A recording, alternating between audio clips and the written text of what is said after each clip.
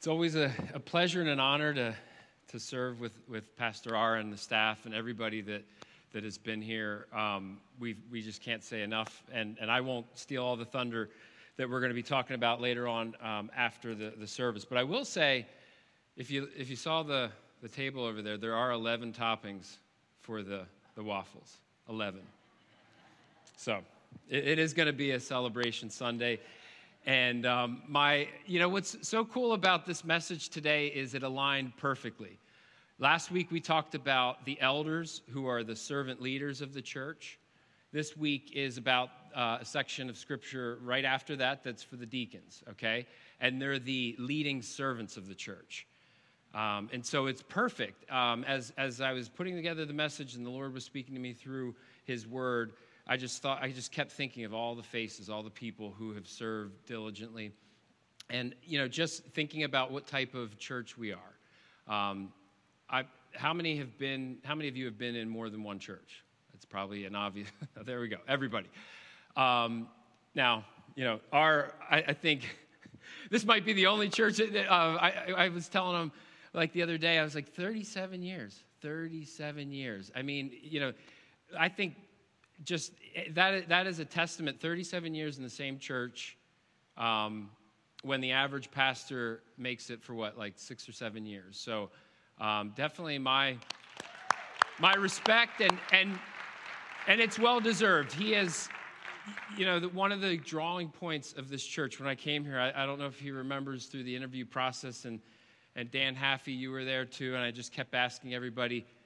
Around we were at Outback, and I'm like, how many years until you retire? And I didn't mean that in the like hurry up and leave. It was like, he's like, well, about 5 years or so. And I was like, you're not going to leave before that, right? Because I had studied him, I had listened to his sermons. He is a part of the fabric of this church, and what we've become, and that heart of service that he spoke about is in the DNA of every one of us. And I think of our youth program. They are all about getting our youth serving, our children's programs. In fact, this morning, my daughter just was like on cloud nine that she'll be over here handing out, sprinkles and different things. And my younger son said, well, but that means you can't eat until the end. She goes, but who cares? I get to serve. And I'm like, whoa, this is amazing. So we have a church family that's all about service. And so I want to tell you a little story. I know everybody likes a little story to get you engaged here.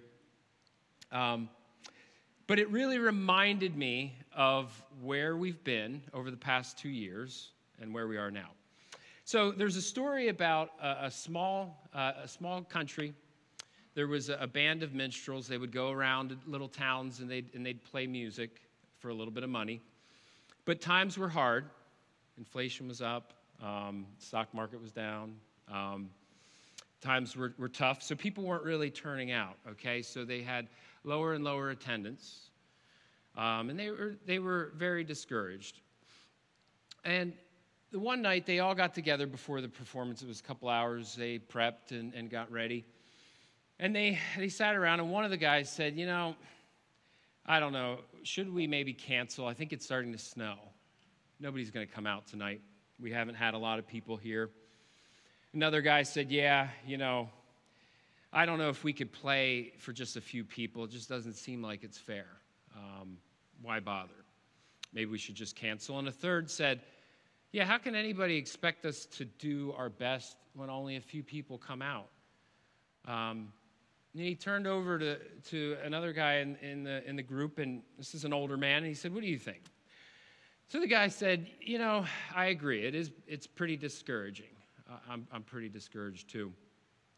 But you know what? We have a responsibility for those that actually show up. We got to come in. We got to, do our best, because it's not the fault of the people who come that there are people that don't come. So we really need to do our best. And let's be encouraged. Let's give this our best shot. So they got a little bit more encouraged. They went out and they put on the best performance they could. They gave it their heart. And there were only a few people there. They knew they weren't going to have much to split between themselves. But they did their best. And when the show was over and the small audience was gone, a man handed a note to the same older gentleman that encouraged them to go on. And he read it and he got excited and he brought the team together and he goes, yeah, hey, come here. You guys got to come over here. You got to listen to this. So they were wondering, what in the world, it didn't look like any better of a performance than another night. And he said, well, look at this note I got. And he read it and it said, thank you for the beautiful performance. But at the end, it was signed, your king. So they had completely been unaware that they were playing for the king of their country. And that's what it's like, right? That's what it's been like through the pandemic, through the restrictions, through COVID, and on again, off again, cleaning, all the challenges, the fewer numbers, the fewer services, the fewer activities. It's been a little discouraging, but for each of us that showed up, for each of you that showed up and served and gave it your heart, you were doing it for the King. I hope you were. And that's to be an encouragement for all of us, that we're playing or we're working for the King of Kings. And that is something we need to take very seriously. So let's turn to our scripture. I'm going to read over the section of scripture on the deacons, and because I'm standing between you and a waffle bar, I won't go over every verse in detail, but I want us to really hit some of the key components of this scripture, and I want us to make sure we're not just, last week it was about the elders, and I think some of you might have gone, ooh, good, this is one of those services I don't really have to take any notes. I'm not an elder. Don't need to be qualified. But here, even though this is about deacons, I'm going to explain to you why this is about all of us. So let's read.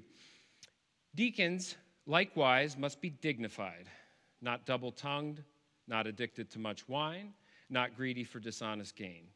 They must hold the mystery of the faith with a clear conscience, and let them also be tested first, then let them serve as deacons if they prove themselves blameless. Their wives, likewise, must be dignified, not slanderers, but sober-minded, faithful in all things. And let deacons each be the husband of one wife, managing their children and their households well. For those who serve well as deacons gain a good standing for themselves and also great confidence in the faith that is in Christ Jesus. So what exactly is a deacon? Has anybody been to a church that has an office or a role of deacon? Okay, so I don't see many hands, maybe like 40%. So depending on what type of church you were in, you either were maybe at a church that was ruled or overseen or led by a board of deacons. My brother's church up in Delaware is like that. They actually don't have the elder role, but they have a deacon board that runs the church. Some churches have no deacons, and in the truest biblical definition, that would be this church here.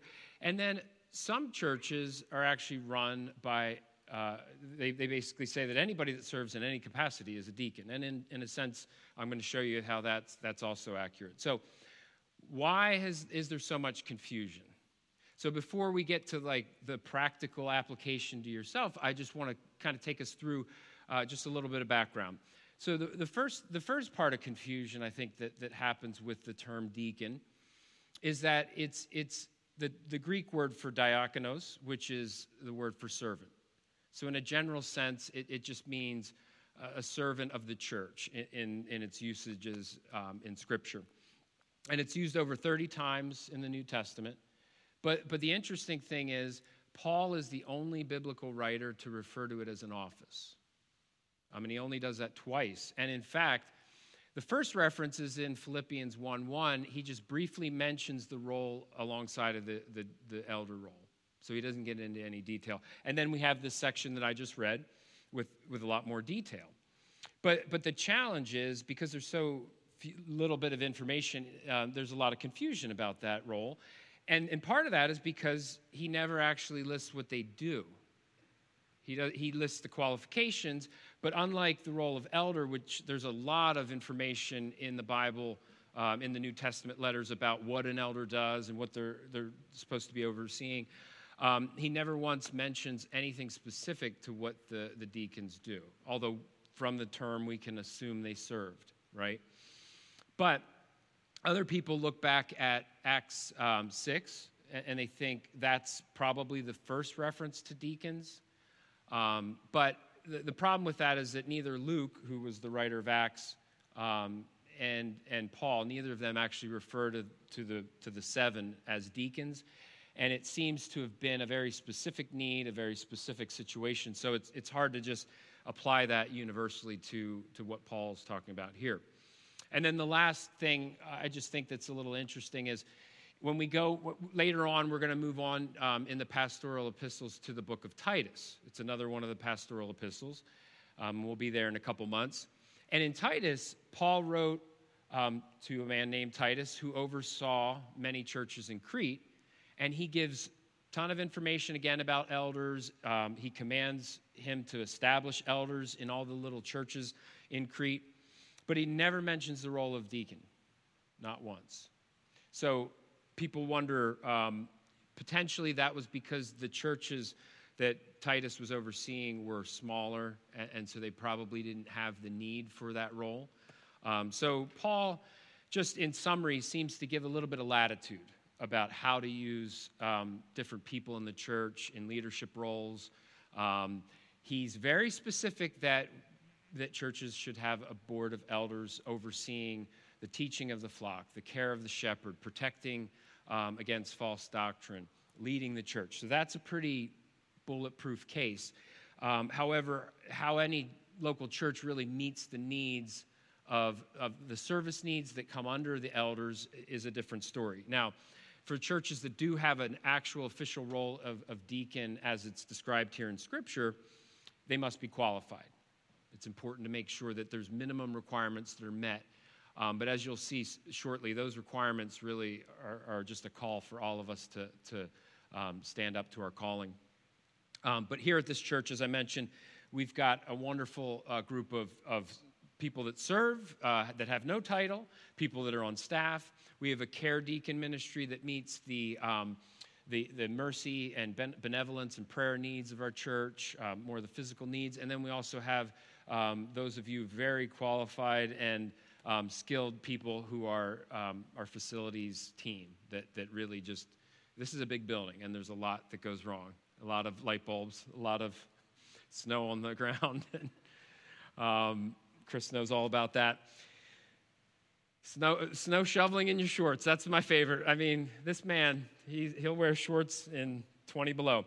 But we have that team, and they serve well, and we're so thankful to have them. But before we feel like we're off the hook, that this is another one of those, I'm not in a deacon role, I don't have to worry about qualifications, and I can kind of tune out. Don't tune out too quickly. A couple of things, as I mentioned, about the word diakonos, it's used about 30 plus times. So the 28 or so times it's used beyond what we just mentioned. It means servant. It means serving in the church generally. Unless this is your first time here, and we would welcome you with waffles and croissants and donuts, we know as believers and those who attend a church like this that we're all called to serve. We're all 100% of us, children, adults, old, young, you name it. So that's not something that we can delegate. That's not something that we can check off the box and say that it's somebody else's job. So we're all to be called, all to be equipped. And in fact, 1 Peter 4:10 says, as each has received a gift, and that's our spiritual gifts that we've been given, use it to serve one another as good stewards of God's varied grace. Now, on this next slide, I want to read, I just found this really interesting in my study of the word diakonos. When you do like a word study through the Bible as you get context, Jesus in Matthew 20, 25 through 28 was talking to his disciples, and he's explaining to them this upside-down economy of God's kingdom. He's trying to explain to them what it's like in God's kingdom. And he says in verse 25, but Jesus called to them and called them to him and said, You know that the rulers of the Gentiles lord it over them, and their great ones exercise authority over them. And they, being in the Roman Empire, knew all about what that meant. It was definitely a top-down regime. But in verse 26, he says, "It shall not be so among you, but whoever would be great among you must be your servant," or diakonos. "And whoever would be first among you must be your slave." Now, what's even more convicting then is what he says as he goes on in verse 28. He says, "Even as the Son of Man came not to be served, but to serve and give his life a ransom for many." And that's where it really comes to light. Even the Son of Man, even our God, the God of the universe, the active part in creation, our Savior, he came to serve and to be an example for all of us. So we can see that if Jesus came to serve and we're his followers, it makes sense that we also would come to serve as well. We're called to serve, but it's one of those things that it's not a have to, but a get to. Because it's again, one of those crazy things where the more you serve, the more you grow, the more you experience joy, the more you mature, the more you walk along your path in discipleship. And honestly, you will not experience the joy of your salvation without serving others and without giving of yourself. So when we think about the context that we are all really servants of each other, and we're servants of the Lord, equally, the qualifications that we're going to look at, I don't think you could look at one of them and say they don't apply to you. So I think we want to just walk through those qualifications just with the lens of just really diving into why they're important. And I'll talk through, again, I think, the interesting thing is we don't get to sit in the service and put on a participation only hat.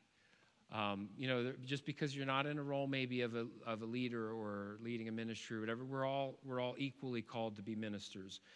So in order to serve well, we should live well. So let's look at the first verse, and just going to dissect that a little bit because Paul in 1 Timothy 3:8, he says, "Deacons likewise must be dignified, not double-tongued, not addicted to much wine, not greedy for dishonest gain."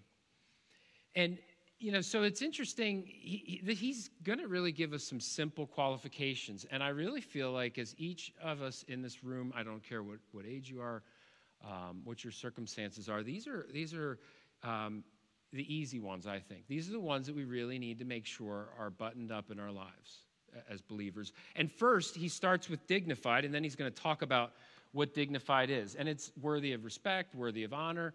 It's not perfect, but it's dignified in the sense that having a good reputation. And that's not just internal, but external. How many of you would say that you like Chick-fil-A? All right, so there's a pretty good, there's a cult following of Chick-fil-A, let's be honest. And I don't know, sometimes I wonder, is it the MSG that they put in the chicken, or is it the waffle fries, which is their best seller? I don't get the waffle fries. It's like too much potato, not for me. But everybody loves Chick-fil-A. And why do you think that is? Why do you think that is? Well, there you go. It's delicious. Anyone else? Why do you love Chick-fil-A beyond the food? What they stand for. They're Christian. They treat their customers right. They have high standards, right? They have a good reputation. Well, the interesting thing is several years back, I remember we had a new Chick-fil-A in our town back in Sykesville, Maryland, probably 10, 12 years back. And I had a friend that actually got to go to the ceremony for the manager. And it was an interesting experience because I was like, what's this? I hadn't even eaten at Chick-fil-A until they opened there. I know that's kind of strange, but most of you know that I don't eat fried food very much. But the funny thing is, he told me that at this banquet, a Chick-fil-A representative kind of had the ceremony, and he talked to the manager, who was going to be the manager owner, and he said, Mr. Truett Cathy, who is the owner of Chick-fil-A, is a Christian. And he has established his corporation upon Christian principles. And then he said, you will become a representative of Chick-fil-A and of Mr. Cathy. And then he said, remember, his reputation is in your hands. And isn't that what it is to be a believer in this room?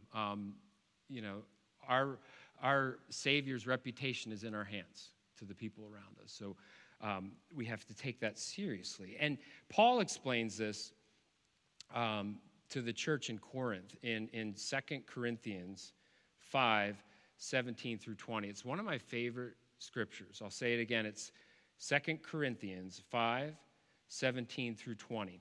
And just read with me if you'd like on your device or the old-fashioned Bible that has pages. Therefore, if anyone is in Christ, he is a new creation. And praise the Lord for that. The old has passed away. Behold, the new has come. And that's for every single one of us who are believers, who have put our faith in Christ. And it gives us that opportunity that we don't have to live in the past. We don't have to live with our mistakes. But he goes on to explain, all this is from God, who through Christ reconciled us to himself. And catch this. And gave us the ministry of reconciliation. So he gave us that ministry.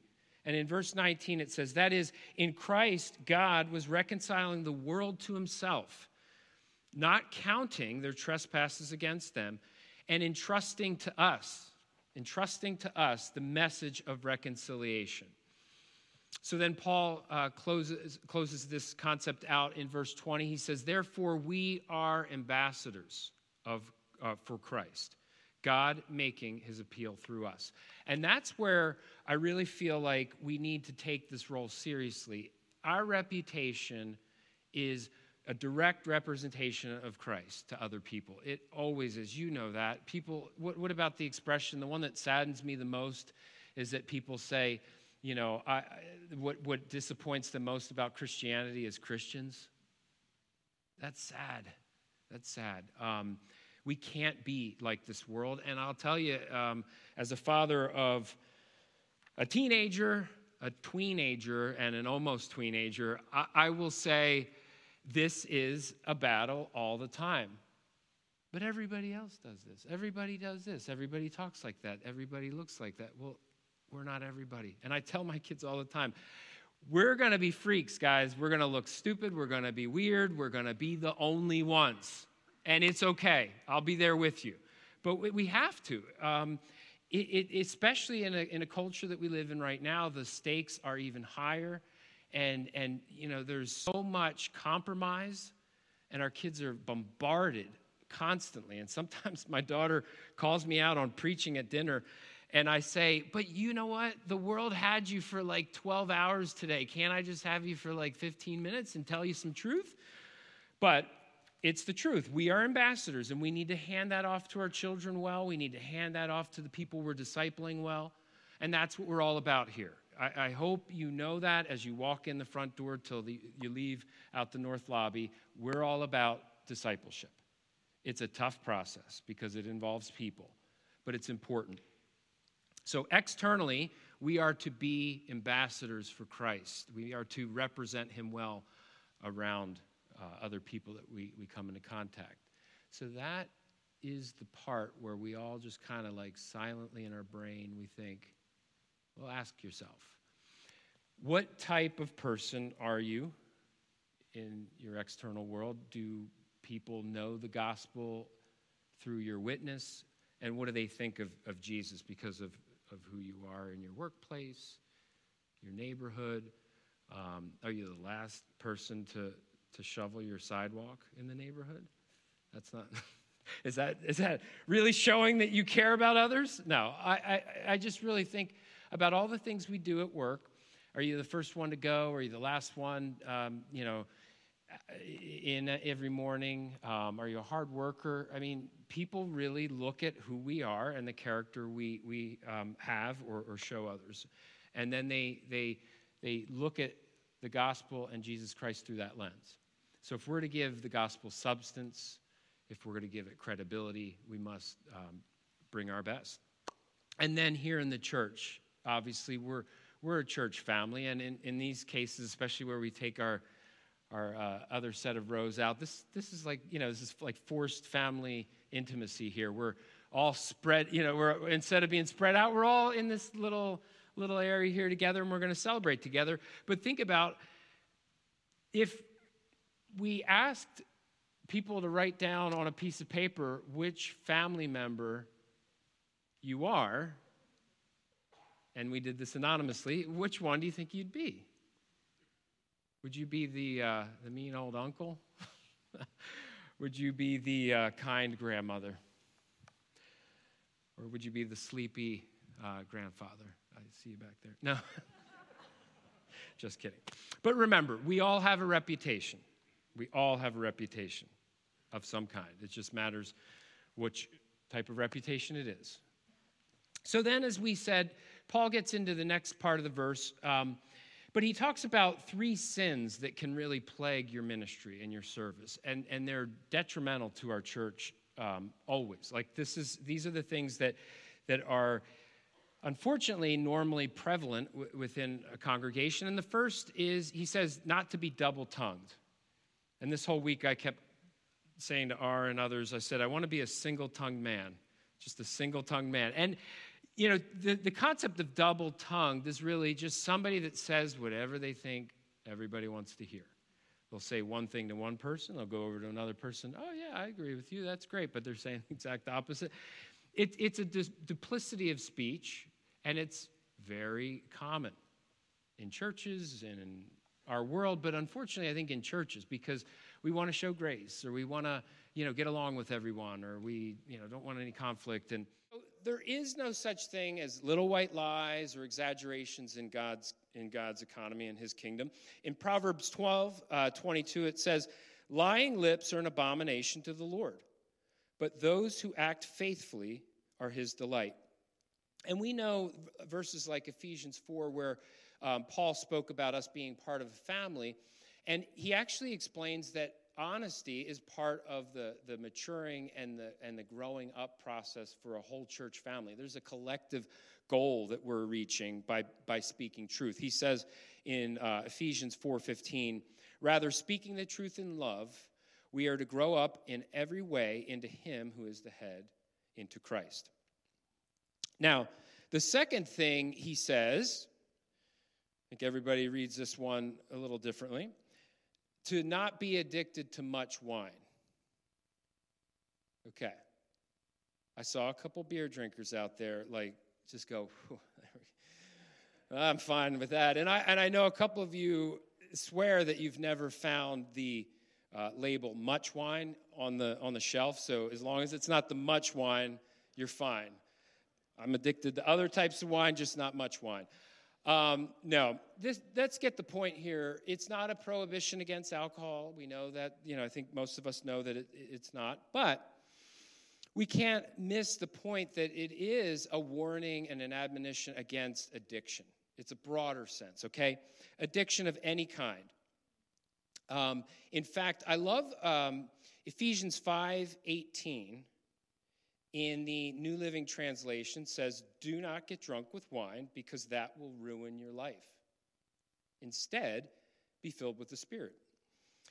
So this is really just explaining that addictions of any kind pull you away from being controlled by the Spirit. When you're controlled by another thing, alcohol, food, exercise. Like some people are addicted to exercise and can't focus on anything else. Some people put good things ahead of their family and other things that are more important. So really, this is things that will ruin your ministry or get in the way of living a life for the Lord, controlled by the Spirit. So you have to really just each individually search your heart. I know there are a lot of good things that can be used badly. There are a lot of bad things that become addictions, and we just need to look at just a quick survey, I think, of your life. Are there things that are running your life, controlling your life, ruining your life and relationships, or impairing your judgment or your walk with the Lord. I think those are things that are obvious. They're the obvious things that need to go. And I think the more we search, there are some that are really glaring problems, but there are some, God made us to be habit people, right? He's created us to want routine or want to find comfort in different things, and that's not a bad thing, but we really have to look at what is just hindering you from living the life that God really has called you to. And then the last of these three, not be greedy for dishonest gain. And I think just more on the broader sense, this isn't just money. This is just a general principle of life. You have to be more concerned about giving than getting, to be more generous with your time, with your talents, with your possessions. I think it's easy to see, greed from a standpoint of money, but it's really also, where's your heart? Is your heart in serving others? And I think of the verse, Acts 20, 33 through 35. Now, this is actually kind of a monologue from Paul to the church in Ephesus when he was visiting there in one of his journeys that Luke records in Acts. He says, I coveted no one's silver or gold or apparel. You know yourselves that these hands ministered to my necessities and to those who were with me. In all things I have shown you that by working hard in this way, we must help the weak and remember the words of the Lord Jesus Christ, how he said, it is more blessed to give than to receive. And I just think in all ways of life, I think, your time, your money, the cure for greediness and stinginess is generosity. And it will take time for some people, but, one of the best ways to be a generous person is to serve. And I think of all the people who spend so much time serving here, giving their heart, and it's a blessing to me and it's an encouragement to me. Now, the last one I really quickly want to just go through is he spends a little time saying in verse 9, they must hold the mystery of the faith with a clear conscience. And really what this means, again, it's something for each of us. We're to all practice what we preach. We're supposed to know our word. It's not just Pastor R or any of the Bible teachers, Tim, Brian. It's not Paul McHugh who has to study the word so that he teaches his Tuesday night class. It's each one of us have the word of God. We need to read it, and then we need to apply it. It needs to be part of our lives. It needs to be an active part of our lives, and our children need to see faith in action. And that's really what Paul's saying here when he says to hold to the mystery of the faith. It's an important thing. And the other part, though, I don't want to miss and just lump it in with the rest of the verse. It's where he says, with a clear conscience. And the important thing about a clear conscience, I think we all know, and it's a God-given thing to believers and unbelievers, and we use it however we want. But the important thing for a believer is to have a clear conscience that is driven and controlled by the Spirit. So I'm not saying here, and neither is Paul, that we have to be perfect, that we haven't sinned. But it's meaning to not have a stubborn sin, just to not have a rebellious heart about something, but to allow the Holy Spirit to guide us. In fact, every morning for my devotions, the very first prayer that I pray is for the Lord to search my heart with his Holy Spirit and just reveal any unconfessed sin, anything that I forgot to pray, anything I forgot to bring before him. And I do that first thing in the morning, last thing at night, because we need to keep short accounts with the Lord and with other people. And that's extremely important. And in fact, I think of, when you think of folks that have been raised in the Catholic faith who go through confession and they go to a priest and so on, there's a confusion about, I think, in the Christian body in general about what confession's all about. And it's not so that you become forgiven, because if you're a believer, every single sin that you have committed was future tense to Jesus Christ when he died for that on the cross. So you've already been forgiven for every sin. But we confess in an acknowledgement and an agreement with the Lord that sin is sin, and that it's important to rid ourselves of that and to allow the Holy Spirit to cleanse us. And that's also important in our relationship. So this clear conscience that Paul talks about is hugely important, especially in the church, that we live like that. I think of, how many relationships do you need to mend? Is there an apology that needs to be made? Because you cannot have victory and you cannot have freedom and peace without having a clear conscience before the Lord. That's important. And God even wired us physically that way, didn't he? Think about it. I actually read something, and I'm going to have to speak to a few of the folks that are doctors in the room, but I read this in a couple places. Some say 75%, some say 90%. Somewhere in between there, of doctors' visits to primary care physicians are stress-related illnesses. Isn't that strange? Like 75 to 90% are stress-related. Now, you take that large amount of doctor's visits and you think, well, what percentage of those are due to guilt, unclear conscience, just having bad blood between people, bad relationships. You think about how that leads to physical or psychosomatic symptoms sometimes.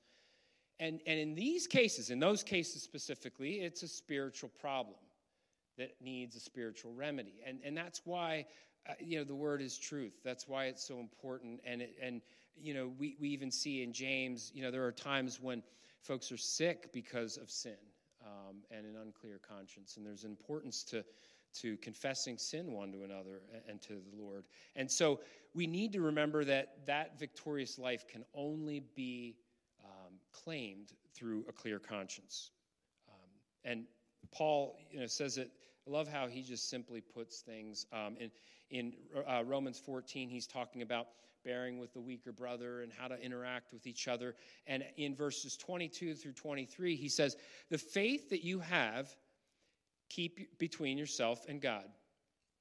Blessed is the one who has no reason to pass judgment on himself for what he approves. But whoever has doubts is condemned if he eats, because his eating is not from faith. For whatever does not proceed from faith is sin.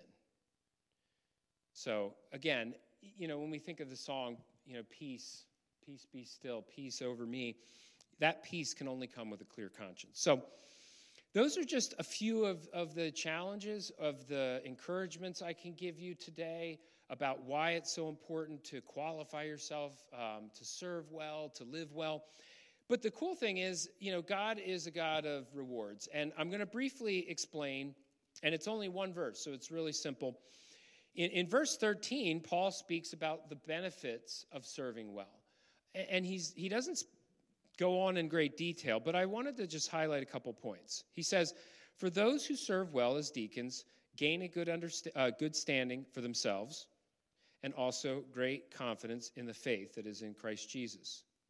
And so for those who serve well, and I look around the room, and whether you're in a leadership role or not, I'm looking at the people who serve well, and you've gained a really good standing before me, before others in this room. And so a good name is so important, especially for those of us that are believers. I like the verse Proverbs 21:1. A good name is to be chosen rather than great riches, and favor is better than silver or gold. And it's important because a good reputation, as we said before, brings glory to your Father in heaven. But it also builds on just a practical level, right? It builds trust with people. People trust you when they see that you're honorable, that you have a good name, a good standing. They know they can rely on you. And when you lose that trust, isn't it so hard to get back? I think of even as a parent, when you see your children struggle in an area, it's hard for you to trust them in that area, and you immediately are a little harder on them in those situations. But also, a good reputation is eternal. And not just in a sense that when we get to heaven there's rewards, but when you leave this earth, and we all will, that's a given, what's your reputation? And it's not for you, but what is the legacy you leave behind? What's the character that your children go on to carry forward because of your example? What do people think when you leave? What have you left behind as far as not just money, but what have you left behind as far as what you've accomplished? This was one of those things where I went to my aunt's funeral. She died very young. She wasn't even 50. And it was a huge turnout. It was a very, very emotional service. And the words that were said, the number of people that had cards that she wrote, and just talking about how she served them, how she loved them, how she walked alongside of them. It was such a convicting experience for me that, do I invest in relationships like she did? And in fact, I had a boss who passed away again right around 50, and I was really close with him. And toward the end, he used to tell me, John, it's all about the relationship. Invest in the relationship. And he meant that not only, our relationship with God, but with others. That's really all that matters when we leave this world behind. So it's important to have a good reputation and good relationships, but even more so, in the second part of that, Paul's really speaking to, and I mentioned this before, if you're serving well, if you're serving others, you're using your spiritual gifts, your spirit comes alive within you. And you have an assurance and just a solid, rock-solid confidence in your faith that you can't have any other way from getting involved and being someone who's invested in faithfully exercising your gifts. And then the last thing I just add in here, and it just is one of those, one of my favorite parables. I got to preach on it years ago. And it's the eternal aspect of the rewards we get. And everyone knows the parable of the talents, right? And the servants who served well and those who didn't. And, the well done, good and faithful servant that the first two servants got. And just the importance of the point that, what you do here on earth, when you die, it stops. Your opportunity for growth stops. It's what you accomplish here on earth is the capacity for which you serve and serve our glorious Lord in heaven. So it's what we do here is the training ground, because we're all going to be perfect when we get to heaven. So it's really an important thing that we steward well what we've been given. And Paul says it best, and I'm going to close with this. Paul says, 2 Timothy 4, 7 through 8, I have fought the good fight, I have finished the race, I have kept the faith. Henceforth there is laid up for me the crown of righteousness, which the Lord, the righteous judge, will award to me on that day. But I'm so glad that he said the second part of this, because I think of Paul as like one of the exemplaries, right? Everybody loves the Apostle Paul. But what did he say? So he says that the Lord will give him the crown of righteousness, but then he goes on to say, and not only to me, but also to all who have loved his appearing. That's each and every one of us. That's each person we're going to be celebrating after the service. That's each of you that put forward that selfless sacrifice, that humble service.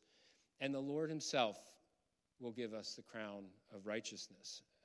So that is our calling. That's our encouragement.